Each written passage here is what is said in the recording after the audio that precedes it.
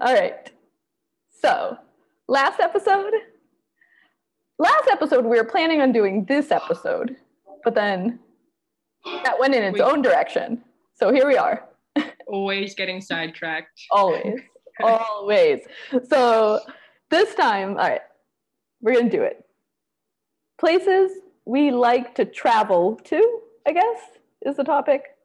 Yeah, places we've been, places we've loved, and most likely will end up places we want to go. Yeah, when so we true. can. When we can. Yeah, and so if you have not heard the first episode, we did a whole episode on where we've lived in India, places we're thinking of living or thought we'd live and then moved. But this one is going to be much more travel focused. Visits, places to go to, maybe some food. Let's see. I guess we can start with what we have on the outline as like the first place, which is Hampi. Hampi, our most recent trip together. That's a fair while ago still, but Hampi. That was like 6 months ago now, right? January. Hell yeah, true, right? It feels like a year ago. It feels so long ago. Wow. But we had planned that trip, well, not planned it, but like discussed going there for a fair while. Like that was on our list of places to visit. Right. For a while. Yeah, you know what's so funny is that I hadn't, like, people had said that, like I had like my landlords being like, oh, Hampi's a great place to go, you know, a few years ago and stuff like that. But it wasn't until the New York Times, I hate to say it, but it wasn't until the New York Times put out their list and they had Hampi on it as like, you know, one of the 52 places to see. And I was like, oh, all right. Hold up, send it to me. And I remember you sent it to me. You're like, hang on, I know we've mentioned this, but now let's really talk about it. No, I'm terrible. No, the photos made it look so amazing though. That, you know, it was a really cool article, and it was just as cool and incredible in real life as it, you know, was in the New York Times. So yeah, right. Thank you, New York Times. They're also super clear on how to get there. And I feel like that's often the problem with like the coolest places to see in India. I feel like people don't ever, like, locally, you might not always get the best way to get there, right? These places are so like, well, you have to take a train here, and then you switch, you know, into a cab, and then you get to this place. Find a bus. Yeah. And good luck. It should take 12 hours. It might take 2 days. Honestly, but yeah, how would you explain Hampi? Well, I want to first start by pointing out our arrival into Hampi was so luxurious because I'd never been on a first class train before, and you're like, let's splurge, or let's book it, and I was like, oh my god, like a little kid, so excited. It was so, okay, I want to say fancy. No train travel is really that fancy here, but compared to, like, you know, general class where I usually plop myself down, it was pretty nice. And we were so excited. I was so excited about that. Rolling up in style. Really fancy poster that was on the wall. Remember that? Yeah, like covered in flowers. I have photos of that. We'll put that in the show notes. Yeah. And then we pulled up into the station. I think we had to arrive in another town though. I don't remember the name. Hospet. I think it was. Hospet, right. So we were. I don't know how to pronounce that. Yeah, I think it is Hospet. So, I don't know. So we were coming from Bangalore, right? Which is, I was already down in Bangalore. Of course, Sarah lives in Bangalore, and so we took a train from Bangalore to Hospet, Hospee. But if I remember correctly, when we were looking at this, there is like a Hospet I really don't know how to pronounce it, airport, which is what the New York Times had said, that there was a new airport near Hampi where like if people do want to go, you can do that. We didn't take a flight because I think at that time it was like still coming out of like lockdown a little bit, and so there weren't that many flights. That's what we said. There weren't that many flights to the new Hampi airport at that time, so we took a train. And I think as well, the flights go into there from other places though, right? Not just Bangalore. Because I think I remember feeling like it didn't make a lot of sense to fly in from Bangalore, because by the time you traipse out to the airport here, you wait for your plane, you board, you get off, you're out, and the airport at Hospet is kind of far. So then by the time you get into Hampi, it would have taken like maybe an hour or two less than just an overnight train, and it would have costed a bit more, I think. Right. I think the one-way flight ticket was like 3,000 or 4,000 versus the first class train, which was like 1,200, 1,300, something like that. And yeah, it was great because we got on at night. We ate dinner before getting on. We got on. And then I kept you up all night because I'd just been given new anklets from Ashank, my partner, and I was like jingling all night, and you didn't think to tell me can you please take them off? And then in the morning you were like, wow, you move a lot when you sleep. And so do your anklets. I'm so sorry. It took me so long that night to figure out where the jingling was coming from. Like the trains make a lot of noise in themselves. And I was like, I've been on a number of trains. I've never heard this much like pure bell jingling. And then I was like, yeah. And I was like, oh my God, it's coming from Sarah's voice. Way back after that conversation, on the way back, and like while we were in Hampi as well, because we were in the same room, the first thing I did, I got there, I was like, I'm gonna take these off for this trip, and I like put them in a bag. I know, I felt bad because they were like so beautiful and like given to you as a gift. Oh no, I felt bad. I was like, but you did kind of sound like a cat. Yeah, right. It still does. I've only got one on at the moment. I need to find the other one. Anyway. Oh my gosh, so funny. But yeah, Hampi itself though, what did you make of it? Yeah, I mean, incredible. I feel like it's just one of those places that's just not given enough attention. So it is a UNESCO World Heritage Site. Thank God it was given that designation, but it deserves so much more recognition than it's gotten. Like it is incredible, magnificent. Like you kind of feel like Indiana Jones, right? When you get there and you see it all.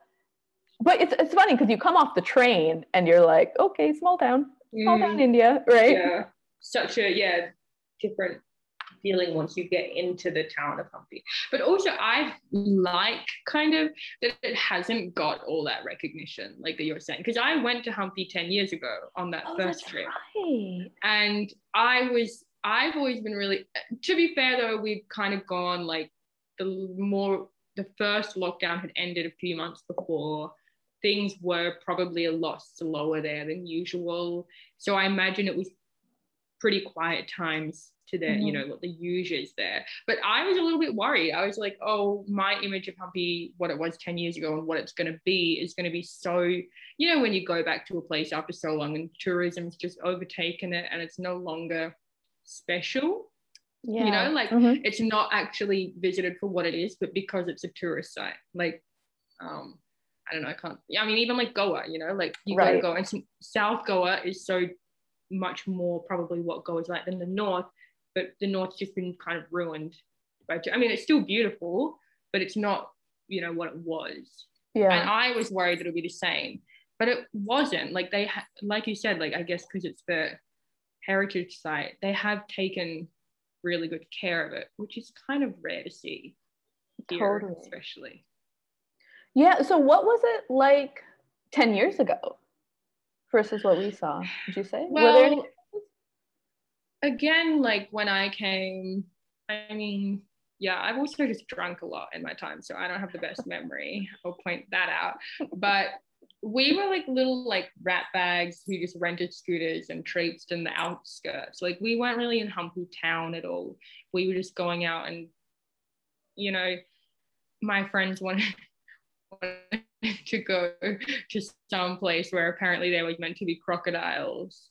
So we went to like some temple where there was like a little small reservoir where there was meant to be crocodiles there. And I'm sure this is still there, but just not maybe the types of things I'd be looking for now, because I wasn't with those friends who were interested in that. And I think I told you this, when they were like looking for them, and I was like, oh, there's a temple here, I'll go and have a look inside of here. And this man came up to me, and I think I've since found out, I think he was a sadhu. How do you pronounce that? Yeah, right. Sadhu? Sadhu. Yeah. And he lived in this temple, and he didn't speak a word of English. In fact, he barely said anything. He was kind of just like, I just remember it being like, back then I was so like not concerned about anything, or like, oh, this could maybe be dangerous, I shouldn't do this. He was like basically beckoning me, like, come with me, I'm going to show you something. And off I traipsed, like following him into the temple. And then, as you know, Humpy's like these massive boulders and like rocks, even underground. And I just followed him. And then suddenly one of my friends, that we were four of us, one of my friends came in at the last second and saw me like going into some caves inside the temple. And he's like, what are you doing? And I was like, I don't know, he's taking me somewhere, let's go. And Dylan's like, I don't know if we should go, like this is a bit weird. And I was like, I'm going, are you coming or not? And he's like, well, I'm not going to leave you with this, like, and this, I will be honest, this man who was taking us was like only in like the like lungi, like that's all he had on, nothing more. Wait, should we explain what a sadhu is first? Yeah, please, can you?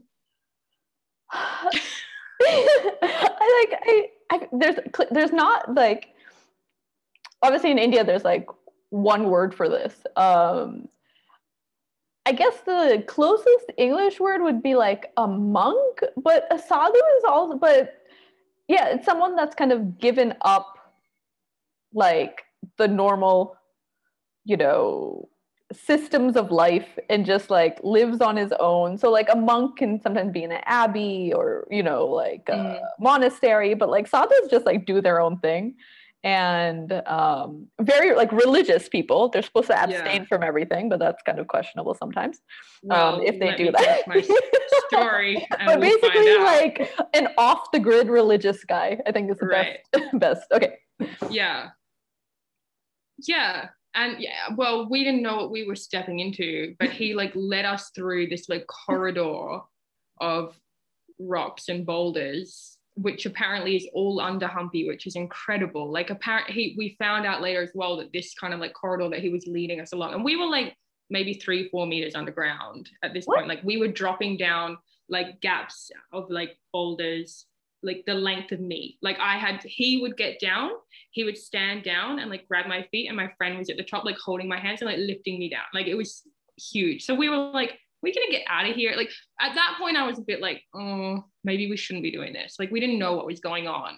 Were you ever scared through this? I at that point when we went down like that drop like that, because I was like, if I need to make a run for it, I'm not gonna be able to get up that. Anyway, but it was too late. We were like, okay, well, we've got to go now. I think we were trying to say, oh, we might go back, but he wasn't really understanding us or choosing not to. I don't know. So we kept going, and we walked for like 15, 20 minutes, or climbed for like 15, 20 minutes. And finally we got to this like, like this room kind of, like it was dug out, and it was about the size of, I don't know, it was like 2 meters by a meter. And there were like a sort of small raised platform and then the lower one. And he was like, without many words, explaining to us that that was his house. That was where he lived. And he like rolled out his mat and like showed this is where he sleeps. And the only thing in there besides that mat was like a small box. He like picked up this small box and he's like showing us, and he's like, this is mine. And he opened it and he just pulls out all these joints. And we were like, oh, what? And he's like, here. And he wanted us to sit there and smoke it with him. And I mean, I don't really smoke weed or anything, so I was like, no, I'm good. And Dylan, I think he was smoking it, but we were also like, we don't really know what's in that, you know? Yeah, totally. And I think we just sat there for like 10 minutes, and then eventually the guy was like, let's go. And we like slowly just walked out. That is like, if I didn't know that you actually did this, I like wouldn't believe this story. It sounds like, so, you know, like India of like the 1960s with like joint smoking, like religious guys. This is wild. Especially thinking and now, of I know. And now I'm like, you know, and we were just like, oh, cool. He just wanted to show us that. But like, was he like maybe trying to get us to give money? I don't know. Like, maybe not. Maybe that was so far from it. But we just came out. We're like, thank you so much. That was great. Bye. And off we went. You know, like left. Our friends came running over, like, where the hell have you been? It's been like an hour. We thought you guys had been like kidnapped, or that. Oh, we were just down inside the cave. Like, but yeah, those caves apparently they run all under Hampi, and we were like where we were. I think we were like 10 kilometers outside of the Hampi town, and we found out from people later on that they are just like running underneath. Like, there's loads of those tunnels. And like they haven't, right? And they haven't been like dug out. Like, these are just like natural like boulder formations. I mean, maybe some of it's been dug out, but a lot of it I think is just like caves and stuff. I mean, I should do some more research before I say something like that, but it didn't like look like it had been dug out. Like, they were around, like massive rocks. Wow. I mean, I know. So that's what I was doing in Hampi 10 years ago. So I can't really compare to what we saw. Like, we definitely had much more of like a nerdy. I would have said like, and I'll take full responsibility for that. Oh my God, I loved it though. All our visits to so many cool ruins, cycling around. Yeah. Bicycles. Right.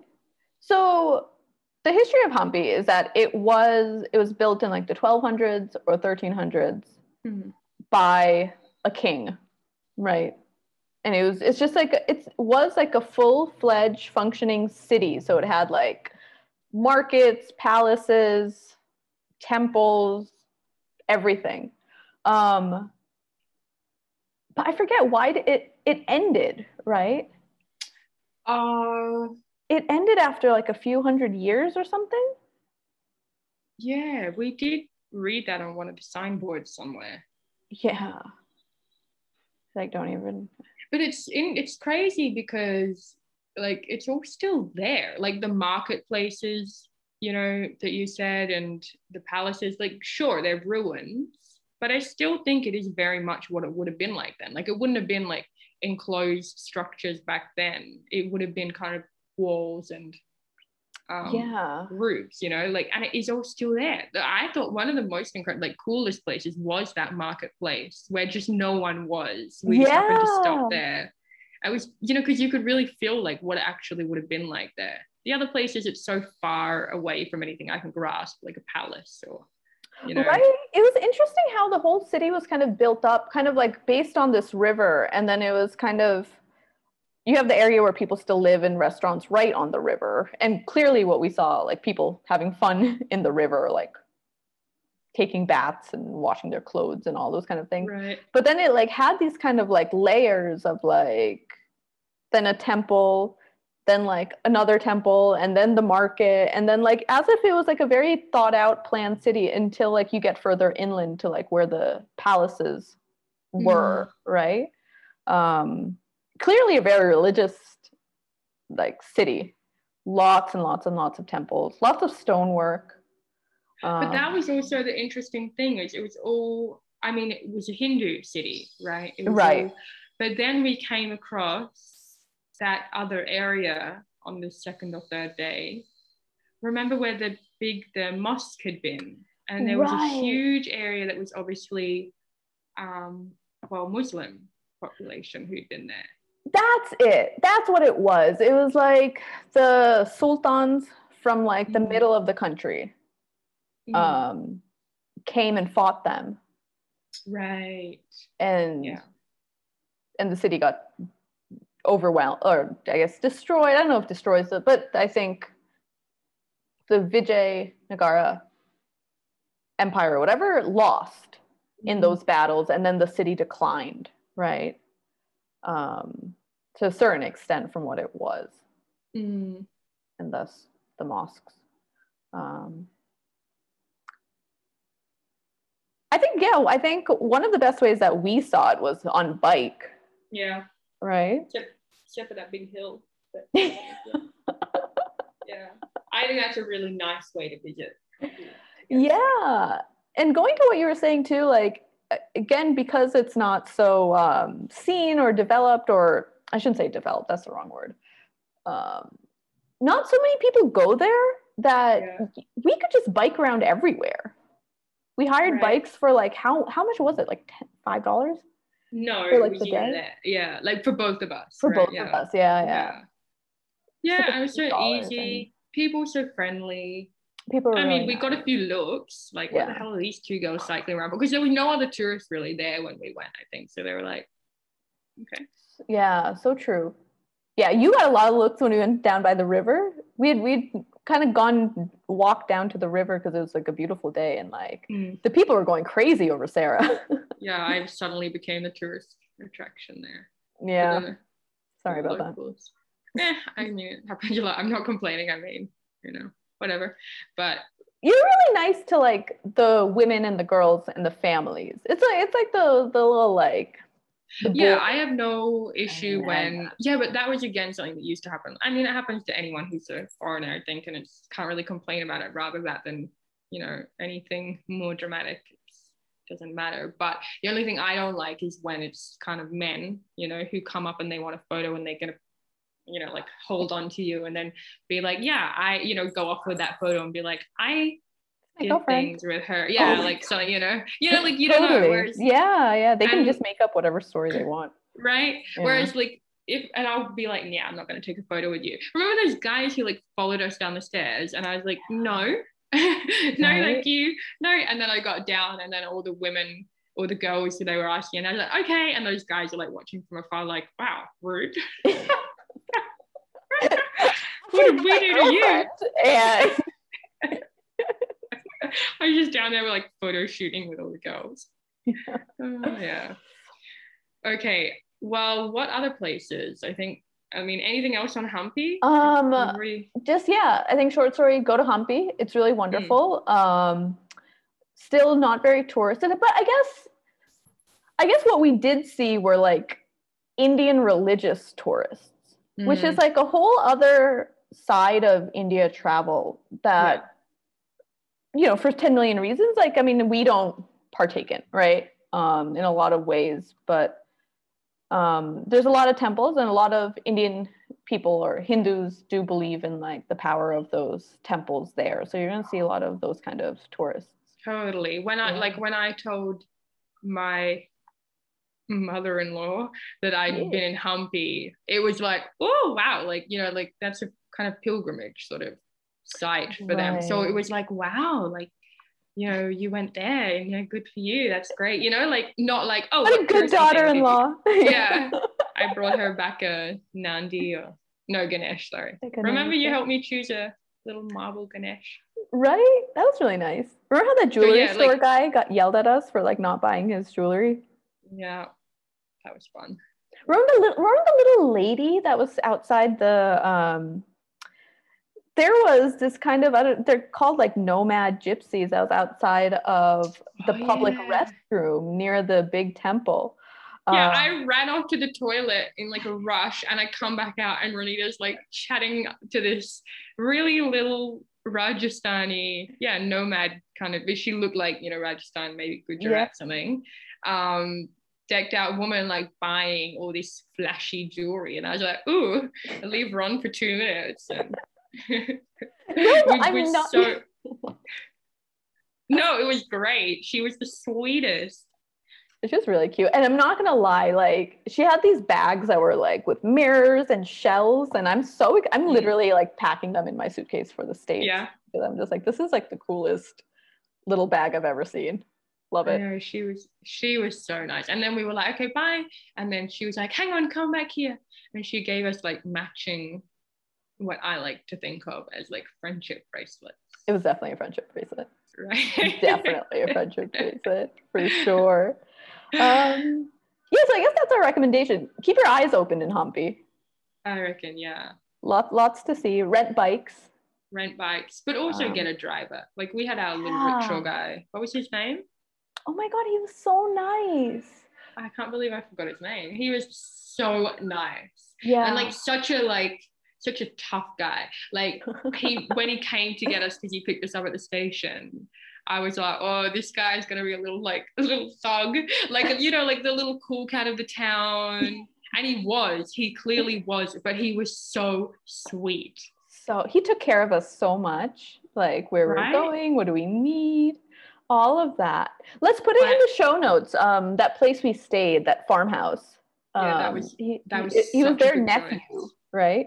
Or something? I don't think he was related to them. Oh my gosh, that's right. Remember his dad used to work for the people that run the guest house, and then the dad died or something, and now and they like kind of took him in. I mean, he wasn't living there, but they were like, yeah. That was the other thing I really loved about Humpy was, maybe it was that place. I guess I can't really say it for the whole, you know, town, but that's a bit unusual to see. Like they really treated all of their help and their workers as their family. Like even you remember the young girl who was working there as well, she was not related, you know, and they were all like kind of children to them, which is so nice because often you see people treating their staff really poorly. So that was really and the nice. dog, what was the dog's name? Remember he had a dog too. Yeah, such a raggedy little thing. Yeah. So cute. Remember how we watched the sunrise? So like at the farmhouse, you could climb up on the boulders, and they really suggested watching like the sunrise over Humpy.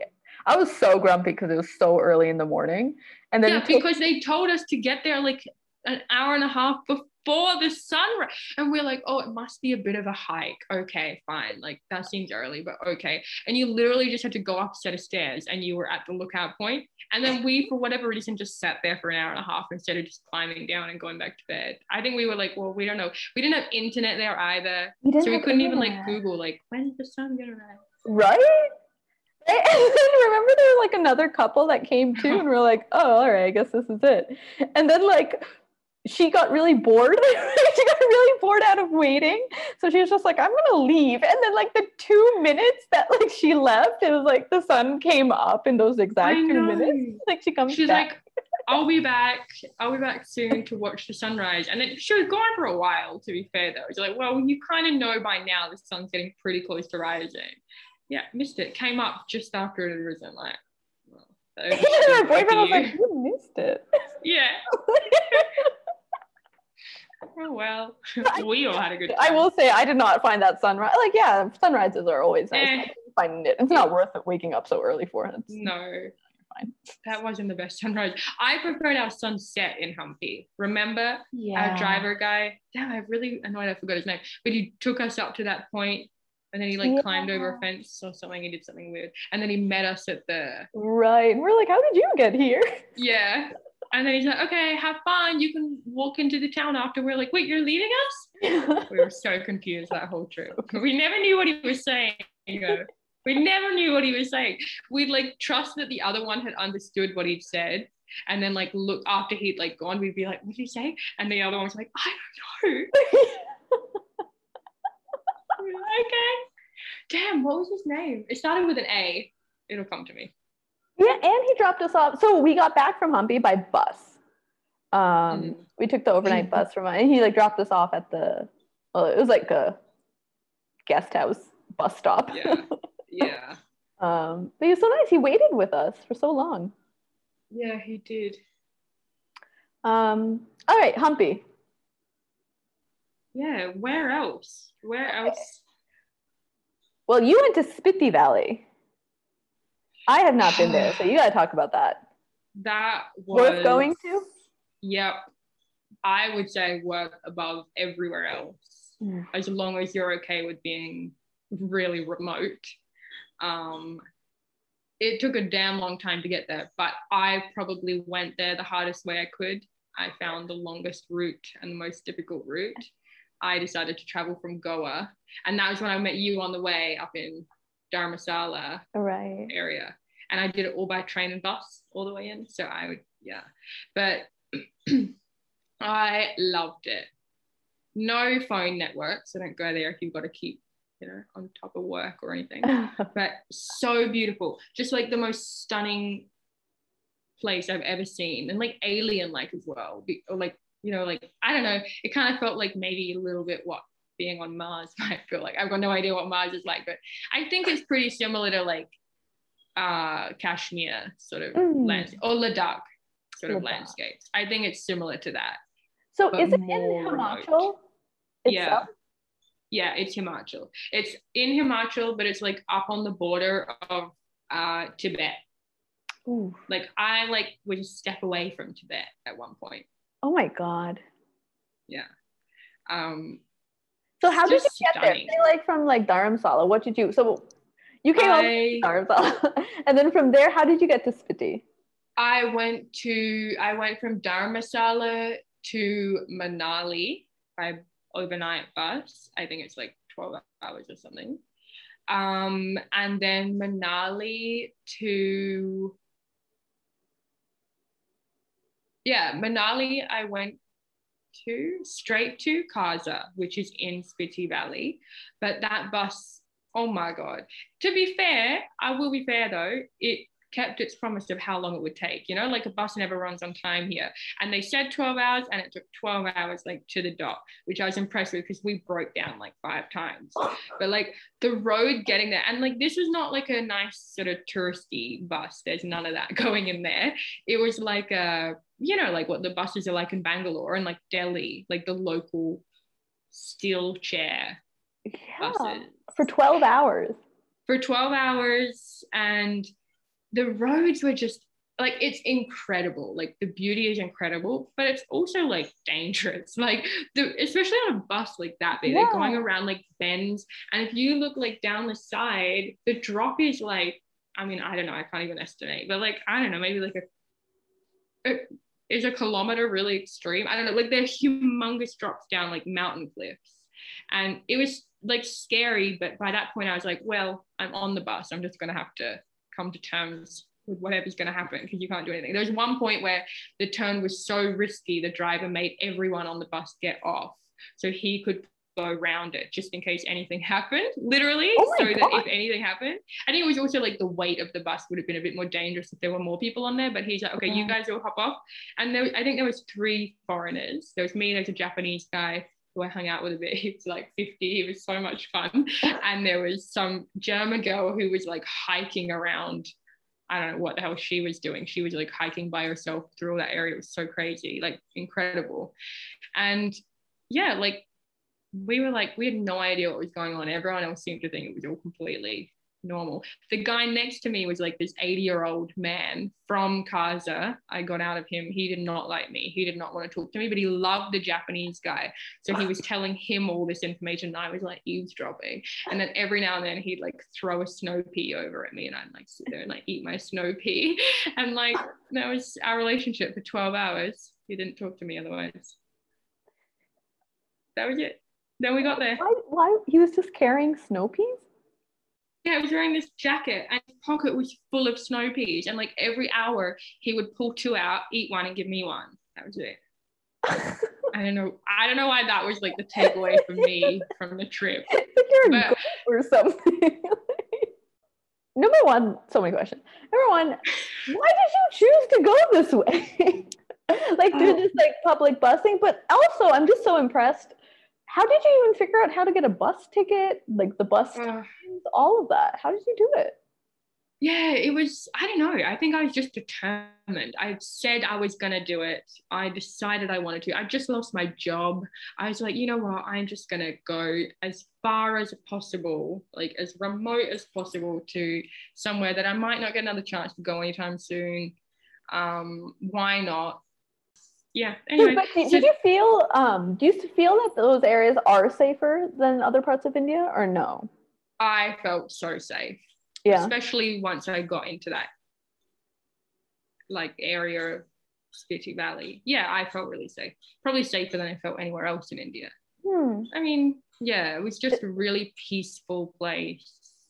Yeah, it's like a different culture up there. so different. Yeah.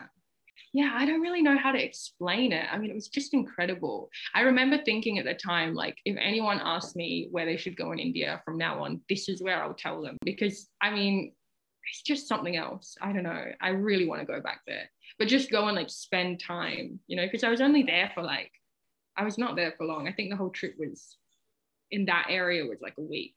And, you know, take how long it takes to get in and then out. Yeah. There wasn't really much time I actually spent there. So I decided I was going to hike up to a monastery.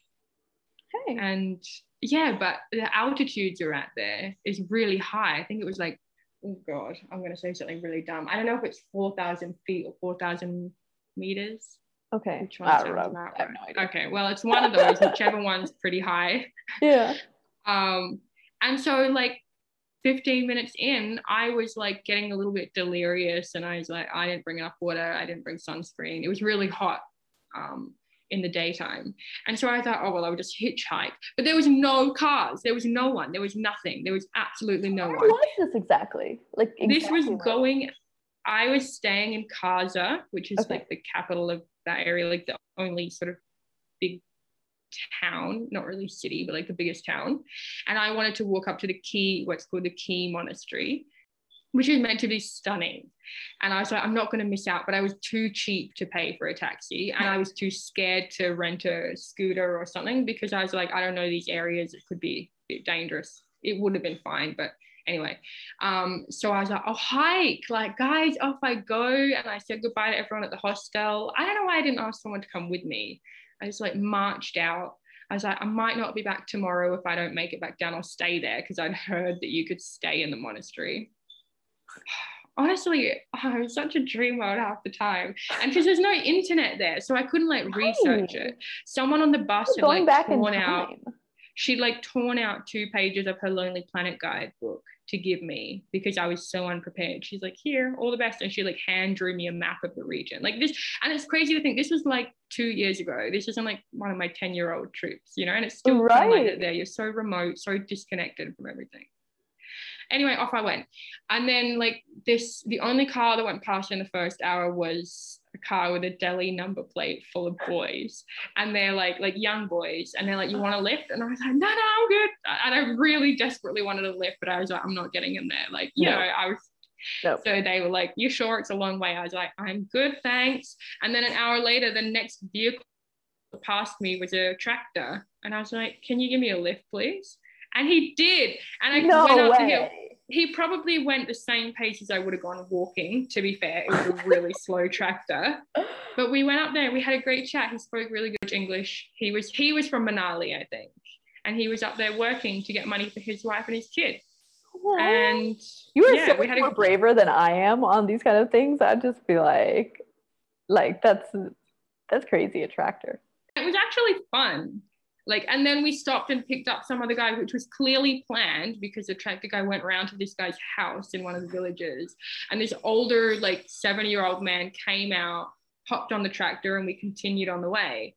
And then we got to the monastery and he's like, this is your stop, but are you sure you don't want to come along? We're going to go to the next town, which would have taken another 3 hours in the tractor, maybe half an hour in the car.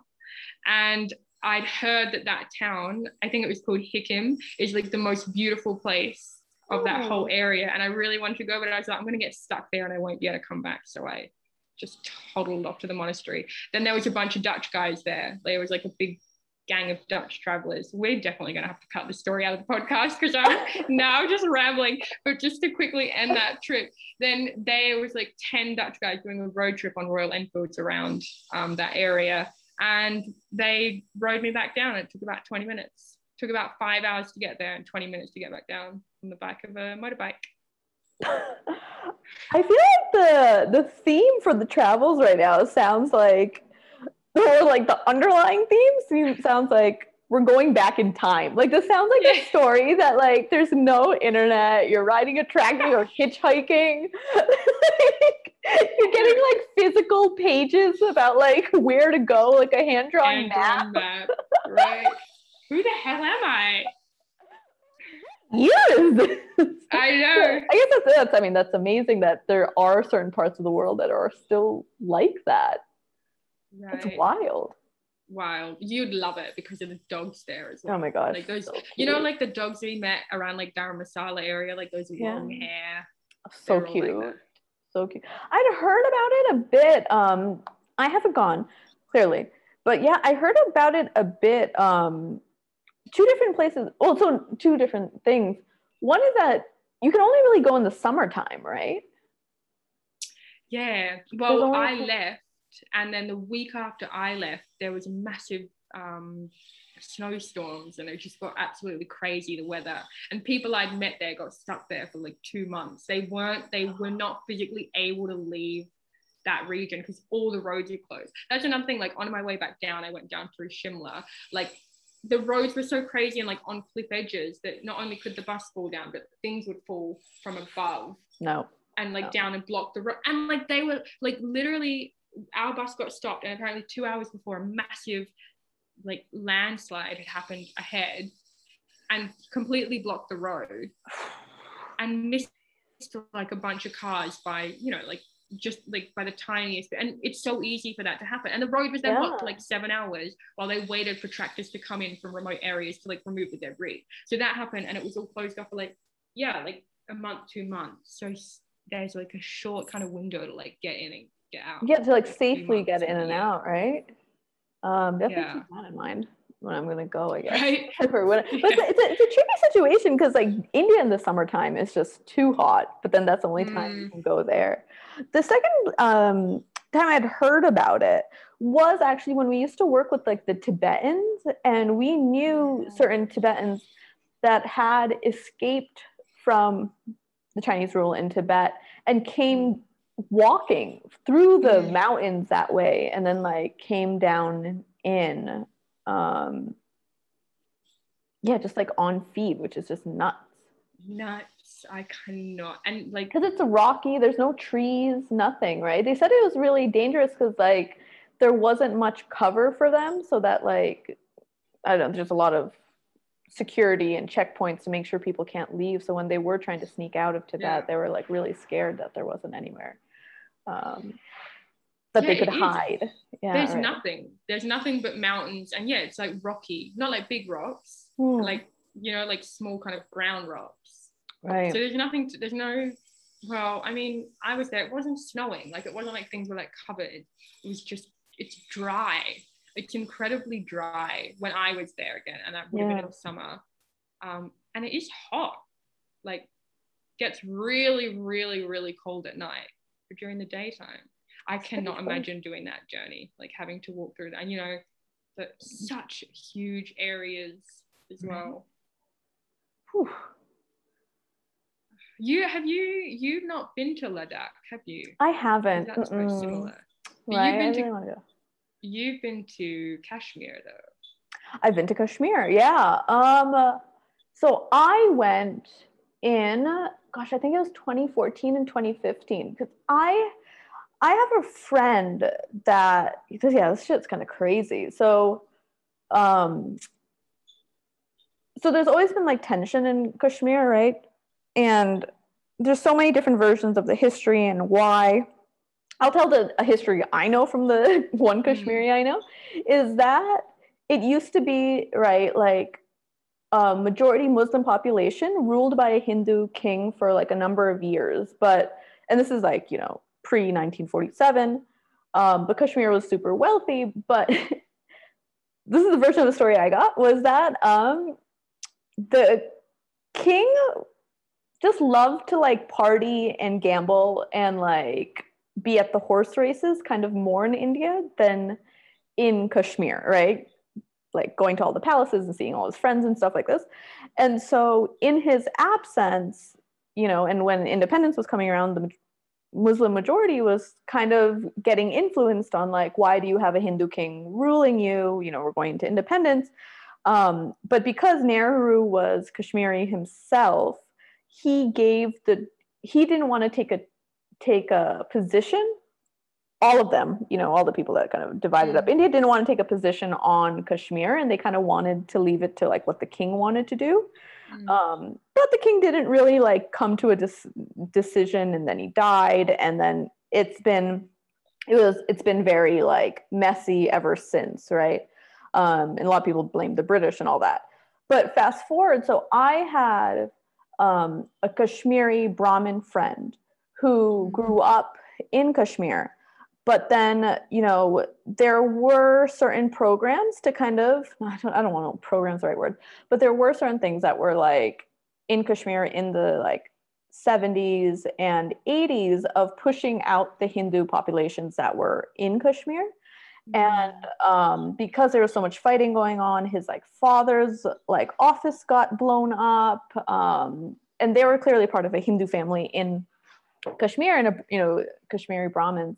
And I think there's stuff written on this, but there's not a lot, unfortunately. And so, but anyway, the fighting really was escalating, and him and his family had to leave Kashmir, right, in the 80s. Because of all of this. And so he had never been back since. And so I went with him to Kashmir. Wait, sorry, he'd never been back since the 80s. Oh, wow. Right. It was just like really bad. And it caused, you know, so many sort of issues where like he didn't have the paperwork anymore. Their family didn't have like their documents. All their documents got like blown up. It was just really terrible. And so he hadn't been back. And so he was like, to me, he was like, you know what, there's flights to, and now this was 2015. He was like, I haven't been back to Kashmir. There's flights to Srinagar. Do you want to just go? And I was like, all right, like, okay, like I'll go back to, I'll go to Kashmir. I'm not going back anywhere. I'm going to Kashmir. And it was, again, I think on this theme of like, going back in time, because of all the problems and the fighting and the agitation, it's just untouched. It looks like a town, like Srinagar itself looked like it was from the 1940s.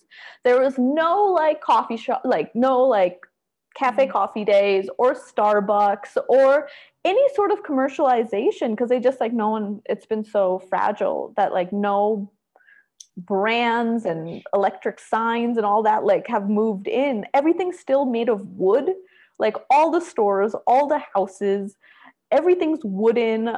Things are beautifully carved. Like it's the downside of like clearly just nonstop fighting and being a dangerous place, is that in many ways it's been insulated.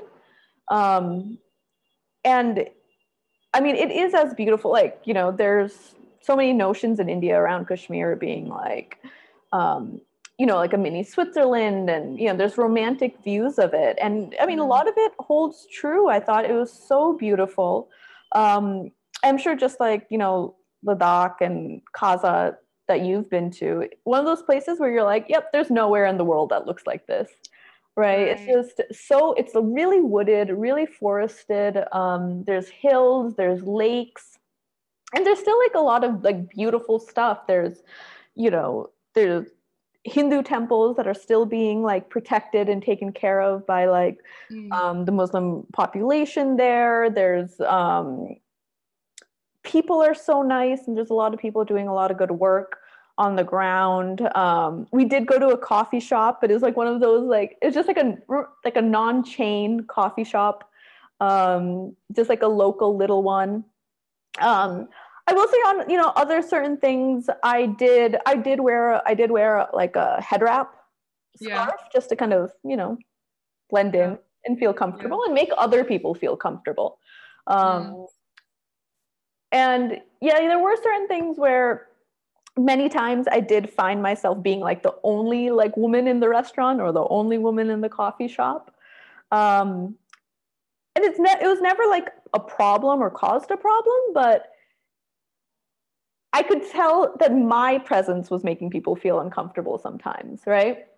It wasn't that like I was feeling, yeah. So it's just, but also my friend was like, look at this tea shop, let's go, you know, just like local. And then all the local men are like, oh my God. But people were always very nice, you know, were very, very nice. I wonder what's going to happen. You know, the situation with Kashmir or Jammu and Kashmir right now has changed, and they're trying to like bring it more into the India fold in certain own ways. There's a beautiful mosque there that we went to. It's like one of their largest mosques.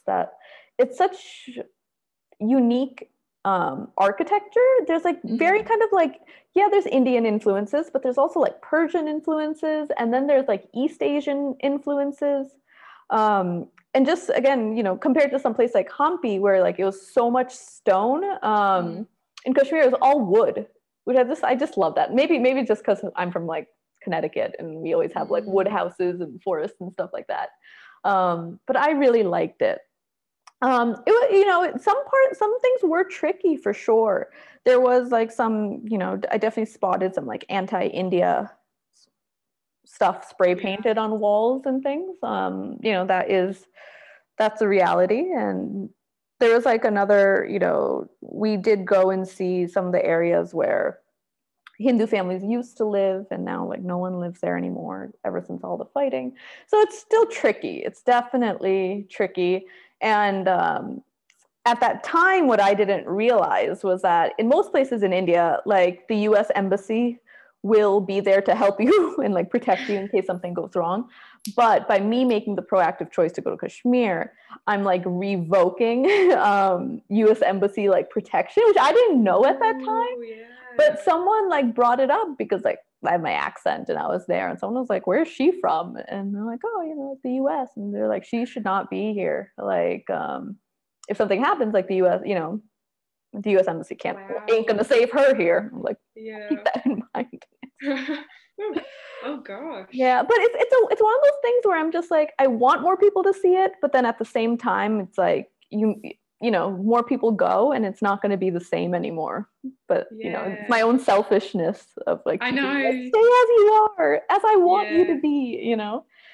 But I just hope things continue to be like preserved in a way.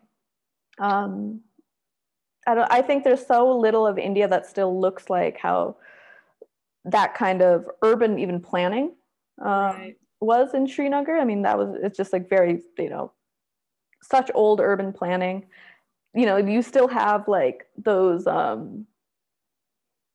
mean, it's gross, but like, you know, you still have that kind of urban planning where like the sewage goes down the sidewalk in like its own little tunnel, right? And like you have to like walk over them with like a little like thing to get into the building, or like any wastewater kind of goes, but you just don't see that anymore. So that's cool. Yeah.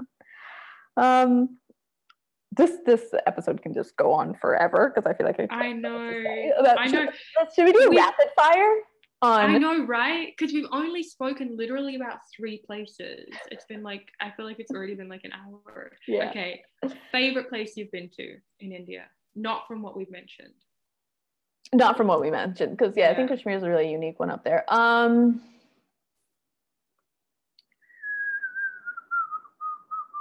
Oh god. I know somewhere that you loved. I don't know if it'd be up in your favorites, but you loved Orcha. Yeah, I was actually gonna say that. I was gonna really say that. Orcha was super cool. Super another old kingdom of a very wealthy Hindu king that would befriended the Muslim emperor, and like they have just such wonderful architecture. So it's one of the only places in India that has like a direct meld of Hindu and Muslim architecture and art. And it's made it their own because I guess the Hindu king really wanted to, you know, befriend and have good relations with the emperor in Delhi. So the architect, and I had fantastic food. They have such good thalis there where you get a little bit of everything. They had they have one small coffee shop right by the fort where you can get espresso, I will say, if anyone wants to go. Were probably like, thank God. Yeah. Oh, you have no idea. So glad you're here. So glad. Wait. Where's Orcha? Because I feel like most people, I mean, I don't even know specifically. It's so tucked away. So Orcha is technically in the state of Madhya Pradesh. So there's a city called Gwalior, which I also do want to go to. I heard good things, but it's a little bit south of there on a river. And it's what used to be called like the Bundelkhand region. It used to be its own kingdom and everything, and now it's part of Madhya Pradesh. Definitely would suggest that to go. Much better. Skip Jaipur. Sorry, this personal opinion. Skip Jaipur. Go to Orcha. Yeah. Much calmer, right by the river. Much more fun. Great food. although Jaipur, if you want, and the reason we went one time together to Jaipur was specifically to like stock up on fabrics. Yes, so for like true. textiles and stuff, keep it on the list. But for like, yeah, for like culture, yeah, history, Orchard's on my list. Definitely. It's so good. I just found Jaipur's just so, number one, hot and just so chaotic now. There's so many cars. The roads aren't built for it. Right? I will it say, kind of made, yeah. I was just going to say, what's that restaurant? Bar Palladio. Oh, Palladio. Yeah, Bar yeah. Palladio's Stunning. Yeah. Stunning place. And the Taj there. There's a Taj where you can have really nice drinks on the patio. I'll put it in the show notes. I forget what it's called, but that's also nice. But beyond that, I think if you're looking for like frescoes and forts and palaces and temples with myths and legends, I think Orchard's the way to go. Right.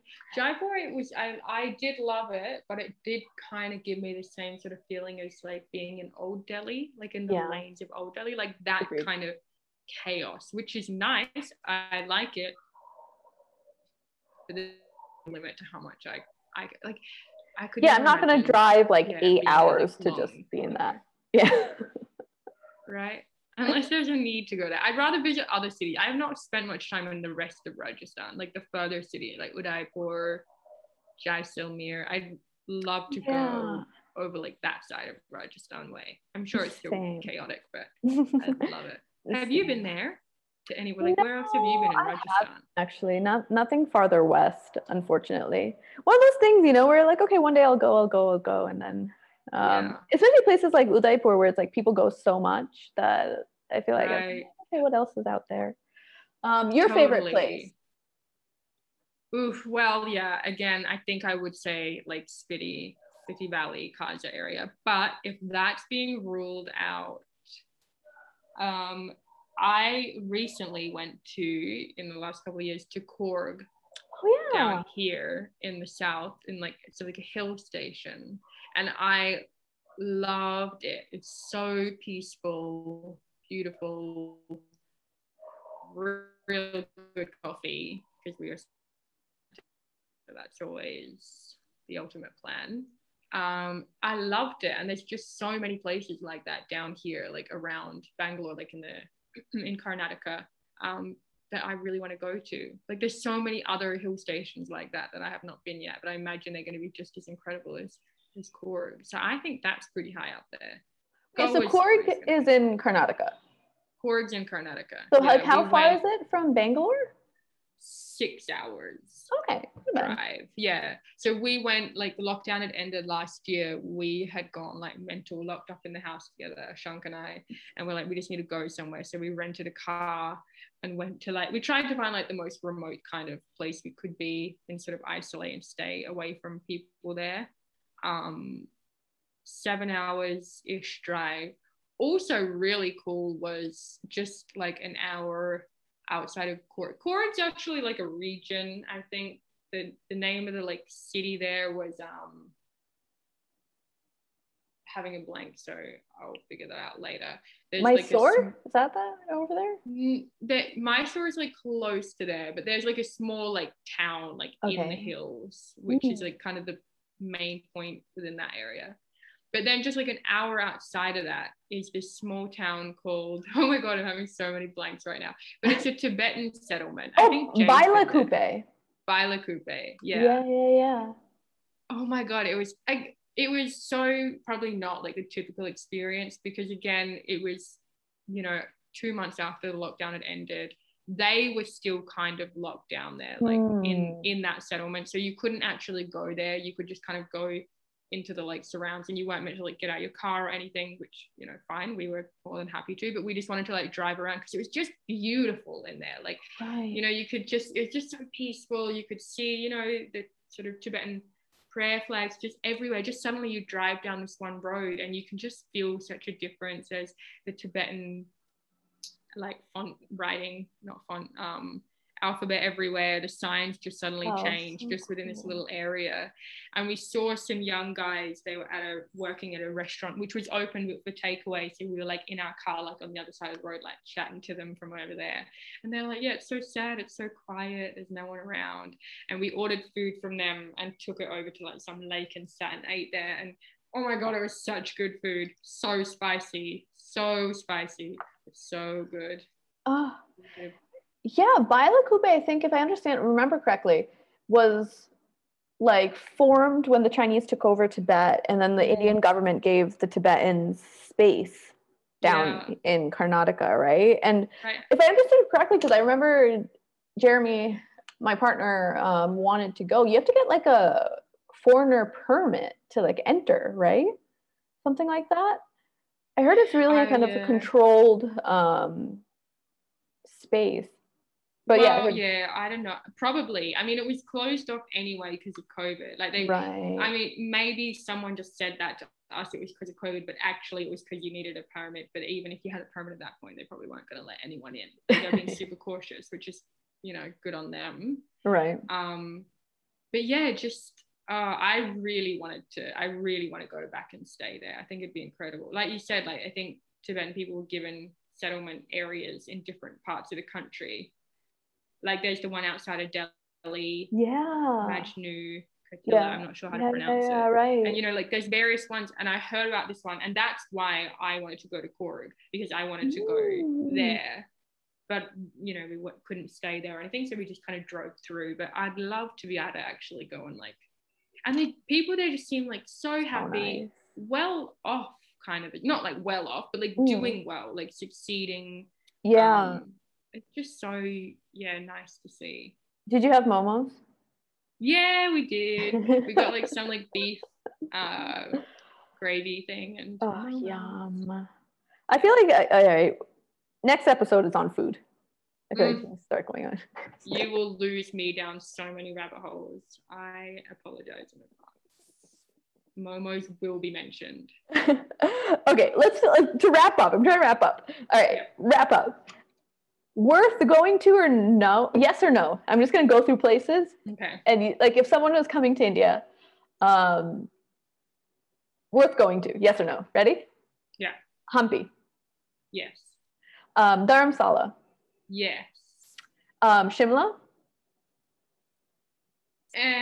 But I feel like I didn't spend enough time there. I feel like it should be a yes, but I didn't get to know it well enough. Shimla for you? No. Yes or no? I like Shimla. No. I went, I think, a long time ago, but I heard it's just gotten so overcrowded and busy and like just overrun that it's not really worth it. Okay. Pondicherry. Yes. Yes, for sure. Is it worth, like, I think if you're already down south, yes. Is it worth just to come to, and that's it? I mean, I don't know. I think put it in the itinerary with a lot of other stuff. Yeah, if you're in the area. Yeah, because after a little bit, there's not much to do there beyond. I mean, I liked it because it was such a haven for like European food and wine. But if you're just coming from abroad, maybe that's not what you're looking for. Right. Yeah. Look elsewhere. Manali? No, not for me. Goa? Yes, Goa, yes. North Goa, no. South Goa, right? Yeah. Tangent, bit of fun, as we covered in the first one. Got to go to Joseph's Bar. But otherwise, mainly just South Goa. Can I just follow up on that? I started following Joseph's Bar on Instagram. I'm very surprised by their social media presence. It's actually quite good. I'm like, I know. Gundu, is that you? Gundu? Who knew?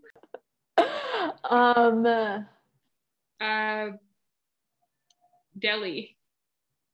But I would say yes, because I feel like that's always going to be a home and I love it. And hit me up if you want to go to Delhi and we'll tell you all like the good places to go, but it's not for everybody. A lot of people come in and hate it, but if you know where to go. I think that's part of it though. Like I think people come in and hate it because they go to like what's that area called? That touristy area? I've forgotten the name. In Old Delhi. The Red Fort. Jama No, Masjid. like the place where you stay, like where all the hostels are. Oh, Paharganj. Paharganj. That's and rough. like that's what we did the first time. You go in because that's where all the hostels are. So you go and stay there if you're a cheap backpacker. And that automatically shows you a side of Delhi that is so different from so much of it. Yeah, right? So true. So Whereas true. Definitely. Other places? Jaipur is meh. Calcutta's, I think, worth going, but get ready, be prepared, know where to go, where to eat. It's you've been there once. Some of these places. I did it wrong. I didn't like Calcutta because I didn't know what I was doing and where I was going. But if I went there with you, I think I'd love it.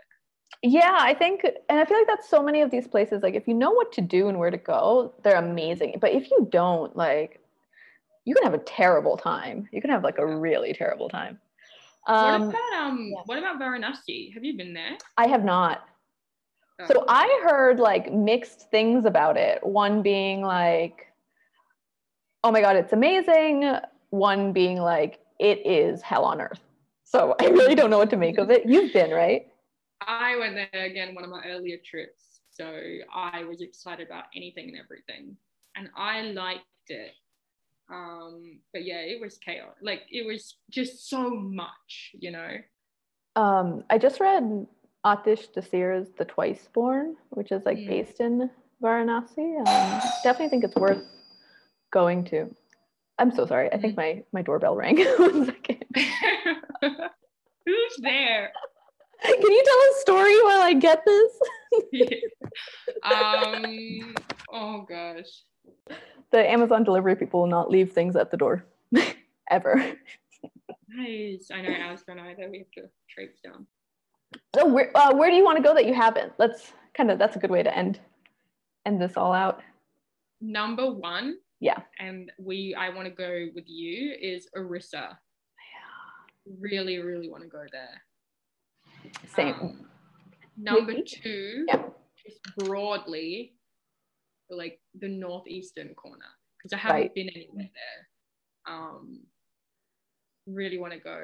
I don't really know how to pronounce the names of the states, so I don't want to say them wrong, but like Meghalaya. Yeah. It's supposed to be so beautiful. Right? Yeah. Mm-hmm. Just so much over there to discover, I think. So much unknown too. Yeah. Like a ton. Yeah, I feel like Orissa it's trying to get on the map. Last time I was at the airport, I saw like signs for like travel to Orissa, which I think it's a good sign. I know we looked at going like last year because they have that like that Jagannath, what they call like a Rath Yatra, right? Where they take those wooden gods out from the temple and then they like push them, like they carry them down the street. It's like a huge pilgrimage thing, which I heard is really interesting, and I do want to go. We were all thinking of going together, and then you can stay at a hotel where where you can sit on the roof, and then you can watch the like procession go by. It's supposed to be like really religious and holy and special just special to that part of the country. Like they don't do this anywhere else. Sorry, one more thing on Orissa is they have the sea turtles. Right? Gotta go where the sea turtles are. Gotta go where the sea turtles are. Definitely. Let's try to figure that out. But I can't figure out the hotel situation. Where to stay. Like, I think that we need to do some more research, or maybe it's part of their whole initiative to make it more travel friendly. We need to find someone who's been there, get there. But we should also put like something in the show notes to maybe explain what this festival, if that's what you call it, is. Because, sorry, I did a bad job. No, but because I've never heard of it before either, and you were talking about it, and I was like, okay, yeah, sure. And like in my head, I was kind of imagining, like we've experienced so many different Indian festivals, but this is so different. And like you just look at images of it, and it looks incredible. And like just to see those pictures, I think like it's fascinating to see. Right. Yeah. It's really something. and there's like a lot of legends around it. And then the carts are like these humongous, huge wooden carts that these gods are like taken on, and they're pulled by people. It's a lot. We'll put something in the show notes for it. But let's try to do Orissa when we can. Yes. And then we'll do a podcast episode. Right? On it. What happened in Orissa?